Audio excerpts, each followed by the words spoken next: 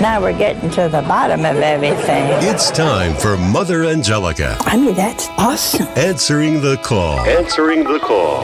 This world is no place for Catholic chickens. Answering the call. You call that a failure? I call it a great success. Here's Father Joseph and Doug Keck. I am Doug Keck, and I'm joined once again by my co-host, Father Joseph Mary Wolf, for another edition of Mother Angelica, Answering the Call, the program that features the best of Mother's live show questions from viewers over the years and her powerful and insightful responses that are just as powerful today. Great to be with you once again, Father. And with you too, Doug. And recently we had some beautiful Vietnamese sisters who are actually stationed in New Orleans, and they came here because the network means a lot to them, and they like to make a retreat here. And I gave them a tour, which they had never seen, and we actually stopped here in the radio studio, and they just so enjoyed it. And they told me that they listened to our radio programs, and they watch the network and how much it means to them, too, just in supporting their own vocations. I hope you plug this show in particular. I did. I said, this is where we do it. This is where it happens. Our topics for the rest of the show: gaining a plenary indulgence, don't write off other people's salvation, serenity is trust, and first up, the beauty of Our Lady's yes. Mother talks beautifully here of how all creation just was silent at the moment when Our Lady had to, with her free will, say yes to God's initiative to be the mother of the Lord.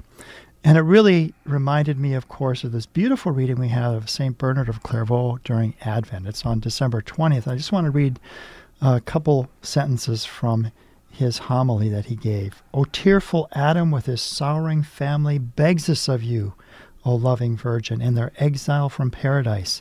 Abraham begs it. David begs it. All the other holy patriarchs or ancestors ask it of you as they dwell in the country of the shadow of death. This is what the whole earth waits for, prostrate at your feet. And so Mother brings that out, as Bernard does so poetically, that this was the most awesome moment in all of human history, and it was Our Lady's free will by which she said yes. Yeah, it's a great image. Remind me of an old commercial where they used to say what E.F. Hutton says, and then everybody stopped and was listening. Oh, yeah. It was kind of the same, but in a much more supernatural sense. That's a good way to put it, yes. But you think about that's really true, because it's the most awesome moment in all of human history that the Savior of the world would be born for our salvation. And it hinged on Our Lady's yes. She had a free will, because only, as Mother says, only a robot can be programmed to say yes, but only a person who is free can say truly yes. Right, and it's only in your freedom to say yes or no that you display true love. Yes. So let's say yes to the Lord. Amen. The beauty of Our Lady's yes is explained by Mother Angelica. So now we have a call. Hello? Hello? Hi, where are you from? I'm from Massachusetts. What is your question, honey? I have a question. You're talking about the beauty of Mary saying yes. Yes. And what I'm wondering about is, if she was born without original sin, was she also born without free will? Ooh, Could no. she have said no? Oh, yeah, she could have said no. Our Lady had free will, like you and I. Otherwise, we'd be robots, wouldn't we, huh? I don't want to be a robot. We do not give honor and glory to God if we're robots. See, God, because of his awesome majesty, gives us free will. See, because God has free will. He can do anything he wants to do. Our Lady was full of grace. That means full of God. St. Peter says in his epistle that grace is a participation in the very nature of God. That's what baptism did for you and I. Through faith, hope, and love, the Trinity began to dwell in me when that priest poured ice water on my head. See, I was baptized. Our dear Lady was pure and holy, without sin, without original sin, from her conception. But see, Our Lady was so holy that it would have been very difficult for her to sin, because she had special prerogatives. But she had to will, she had to say yes to the Father's will. And I always have a little thought about that moment. I think that when all of heaven had to be listening real hard, I think every tree, every leaf stopped shaking. I think the wind stopped. I think even the sun and the moon stopped. Everybody, without knowing it perhaps, just stopped for a moment in total silence, waiting until this woman, the woman, said, "Be it done to me according to thy will."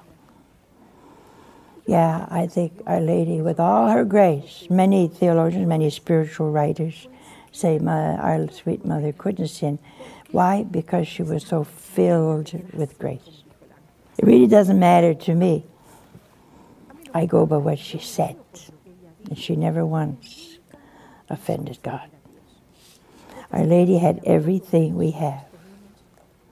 That's what makes her so beautiful. Even at the cross, she said yes to the Father. And what I marvel at Our Lady, she didn't even have a place for our Lord to be buried. And even there, she trusted in the providence of the Father. A stranger, at least to her, comes along and says, "I have a new tomb. I would like to put him there." I mean, her trust was so perfect, so perfect. So you can trust Our Lady. She was awesome, and she still is. Next up, gaining a plenary indulgence. Now, this is one of the most confusing things many times for Catholics to understand. To have no attachment to sin in order to receive the plenary indulgence. And that does not mean, as Colin Donovan spelled out many years ago, I remember, I think it was around the Year of Mercy perhaps, that it doesn't mean that we don't have any inclination, but it means that we're not holding on to something. So we want to be free of this, even if it's going to be a process of giving up this particular sin and being totally free of it. It doesn't mean we don't have an inclination, but we've made that decision that we want to overcome this, even if it's going to take a process. Right. I think Mother's got a great line in there about going to heaven and saying to the Lord, you can't just go there and say, "Lord, you caught me on an undetached week." That's right. Bad timing here. Bad timing here. And St. Augustine talks about the reality of how it takes time sometimes, because in his Confessions he says, "Why do I always say tomorrow and tomorrow and tomorrow? Why not today? Why not today?" And then he receives a special grace. Take and read, take and read. And that was a moment that just changed his life through God's grace. Well, St. Paul always said, "Why do I do the things that I don't want to do?" Right. It's very difficult. Most of these attachments are accretions over a period of time. And, you took them on over a period of time. They usually take a period of time to eradicate themselves, right? So a habit gets developed for good or for bad. We can have a habit toward vice, and it will take time, but it can be overcome as you develop the opposite habit of the virtue, the opposite virtue. And what is an indulgence? What does that mean? That means that we are free of the punishment due to our sins. And so I always like the illustration of a boy who throws a baseball through a window, and he goes and he says, "Sorry," and they say, "Okay, but now you got to fix the window," right? So there's got to be this reparation, this repairing of the damage done by the sin. Okay, very good. Gaining a plenary indulgence. We have another call. Hello, Mother Angelica. My name is Teresa. I'm also from Rhode Island. Wow, wonderful. What's your question? I looked forward to the Jubilee year all last year. In order to receive the plenary indulgence, one of the requirements is a detachment from sin. I end up feeling like, is there anybody actually going to get the plenary indulgence?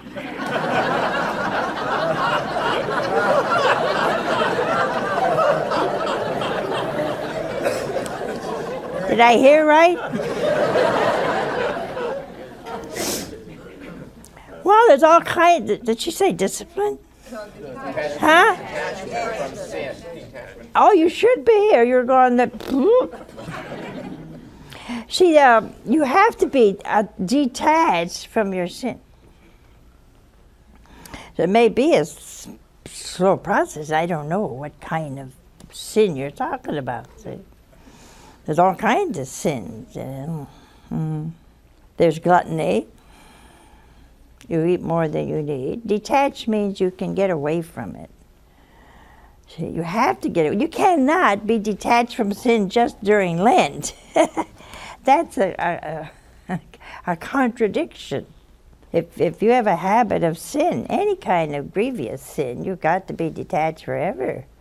You can't die, go to heaven, and say, Lord, you got me at my undetached week.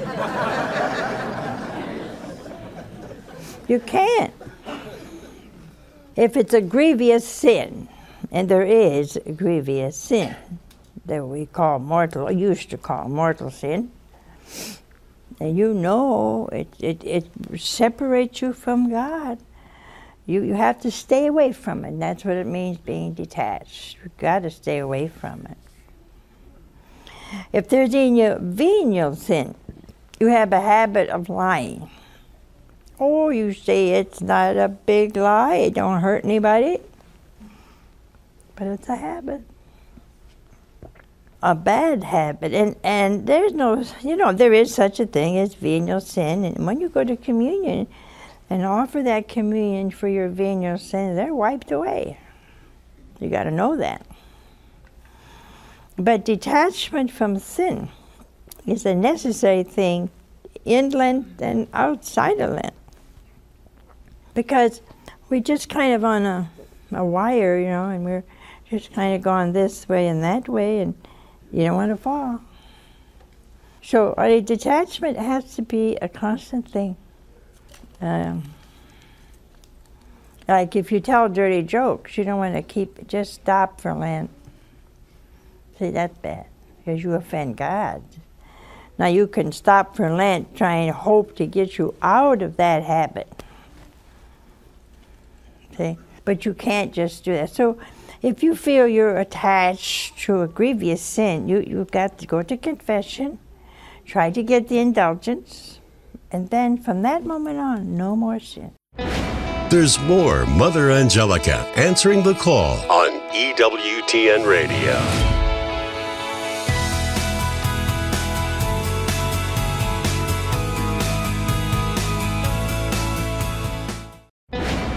Let's return to Mother Angelica answering the call with Father Joseph and Doug Kecht on EWTN Radio.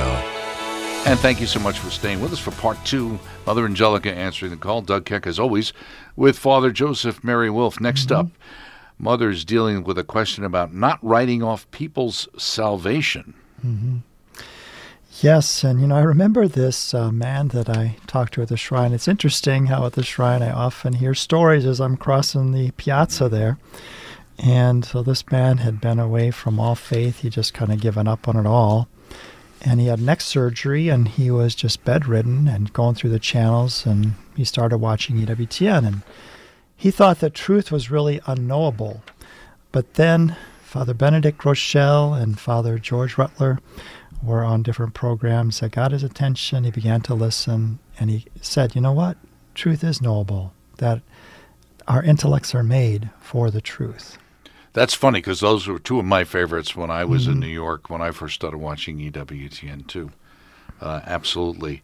And the idea of don't write off other people's salvation, we think of, Monica with Augustine and any of the others. Just the idea that you keep praying no matter what. You just don't know. And there's a great line when Mother talks about something I remember Father Benedict talking about, which kind of goes back to Faustina and Divine Mercy, in that sense of that fraction of a second when you're dying to, that Jesus gives you this extra chance, one extra, to beckon you to make that last change of heart. Because he wants your salvation even more than you do, even more than your loved ones do. He wants your salvation. He's going to give you every opportunity. Doesn't mean that we're casual about that, but it means that we can have confidence for our loved ones, and we need to persevere in prayer. We only got 10 seconds, but did you ever hear the story that she tells about going to see the brain-dead young man? No, I have never heard that before. Okay, well, we'll all hear it together. Mother Angelica, don't write off other people's salvation. We have another call. Hello? Hi, Mother Angelica. Hi. Charlie from Northern Kentucky. How are you? What's your question? Okay, I got a son 25 years old who was raised Catholic, and he got married a couple years ago in a Nazarene church, whatever they are, because I refused to go to the wedding. And now, months ago, I found out he's becoming a Baptist, whatever they are, because I'm dyed-in-the-wool Catholic. My question is he forsaking his Catholic faith? Is he living in mortal sin? Is he on his way to hell in a handbag? Nobody knows anything because we don't know his motivation. We don't know his light. Nobody can judge that even if he seemingly died without the Lord. See, there's a time frame. A person can be unconscious. And the doctors can say he's brain dead. That happened. A very good friend of ours some years ago fell from the top of a roof, fell right on his head. And I went to the hospital. The family called me, and I went. His head was so big. And it was obvious he was going to die. They put him on a machine, and it looked to everyone he was already dead. And I went up to him, and I whispered in his ear. Now, he was on all kind of machines to keep him going, heart machine, everything. I whispered in his ear prayers of repentance, prayers for God's mercy. And I prayed the prayers of the dying, and told him, I pray the angels come for you. And I made acts of contrition in his ear. And suddenly, from this one eye came the biggest tear I ever saw. Not exaggerating, it was as big as his thumb. That big. I knew he heard me. Now everybody said, no, he's brain dead. But I knew he heard me. And he was sorry. So, you see, we don't know, honey. You can't. I would pray for him. Sometimes people leave the church because they've been scandalized. We don't know. If he deliberately, you see, we don't know that either, deliberately did not stay in the church for some reason, if he did not love the Lord, if he did not, any of these things, you see, there certainly would be cause for question, but we don't know, and I would not write him off. I would pray for him. There's that moment I've always felt. Father Groeschel told me the same thing. There's that moment between the finality of death and death that I think God, in his infinite mercy, takes one more chance. God died for me, died for you, and he wants us to go to heaven. If we don't, it's our fault. We don't want to go. See? So I wouldn't write him off. And closing out this week's program, serenity is trust. Really, how does that go together for us? Well, it means that we are trusting in God's providence no matter what happens, that, as Mother puts it, he put his stamp of approval on it. And really, that either he permitted something or he ordained it because he saw that ultimately he would bring good out of it, a greater good out of it. Hard for us to see sometimes, but we really do have to trust in God's providence. And I think, and you've probably seen that with other people, and even in our own life, the idea there are certain times, even through difficult times, when there is this sudden serenity after you've kind of agreed, this is how I have to go forward with this, and I'm going to trust in the Lord that whatever is going to happen is going to happen, and I still love the Lord. I saw that really in Mother, too. You know, at the end of her life, she's bedridden for 8 years. She was quite frustrated, you know, that she couldn't speak like she wanted to. And I was with different meetings, and she's trying to speak, and she can't get the words out, and it's just really frustrating. But there was really this serenity that came across those last years of her life. And it was like this acceptance of it all and offering it all. Absolutely. One of the great voices of Catholicism in the 20th century, being silenced like that had to be frustrating. Serenity is trust. We have another call. Hello? Yes, hello. Yeah. I would like to ask you one question. Mm-hmm. I would like to know, how do the sisters receive serenity? Is it through years of prayer and meditation? Well, serenity comes to everyone through that assurance you have of knowing for sure. See, we know a lot of things, but we're not sure. Huh? Everybody said, yeah, I know God loves me. But do you really know that? Is it a conviction in your heart that comes to your mind when you're in need, when something happened, when there's a tragedy? Does it fill that hole? I think serenity comes to all of us when we accept the will of God with joy. With joy. And not the kind of joy that's happy. The kind of assurance that comes, I know I don't like what's happening, but it's okay. Somehow, for some reason, God put his stamp of approval. He either permits it or ordains it. Either way, if I accept it with love, then I think serenity is either there or around the corner. Because most of us are always kind of unhappy over everything. For some reason, if it's raining, we want it to be sunshine. If it's sunshine, we want it to rain. If I can be happy or joy-filled with the present moment, which means what? Content with the present moment, then serenity of soul will be mine. Try it sometime. Try to see Jesus. When Holy Father Francis passed a leper one day, he just ran away fast. He, kind of got his horse to go as fast as he could, and then he stopped and he said, "Wait a minute, what am I doing?" So he backed up and he got off of his horse and gave the leper his coat and kissed him. And he said he felt such freedom. I'm not saying we should do that, but the acceptance of God's will at that moment lifted his soul high, because he overcame himself, see? And sometimes to bring serenity to my soul, I have to forgive. I have to forget sometimes. I have to really respond to the present moment rather than react to the present moment. I think if we all try that, we should have that serenity. And serenity, if I had to put serenity in one word, I would say trust. Perfect trust.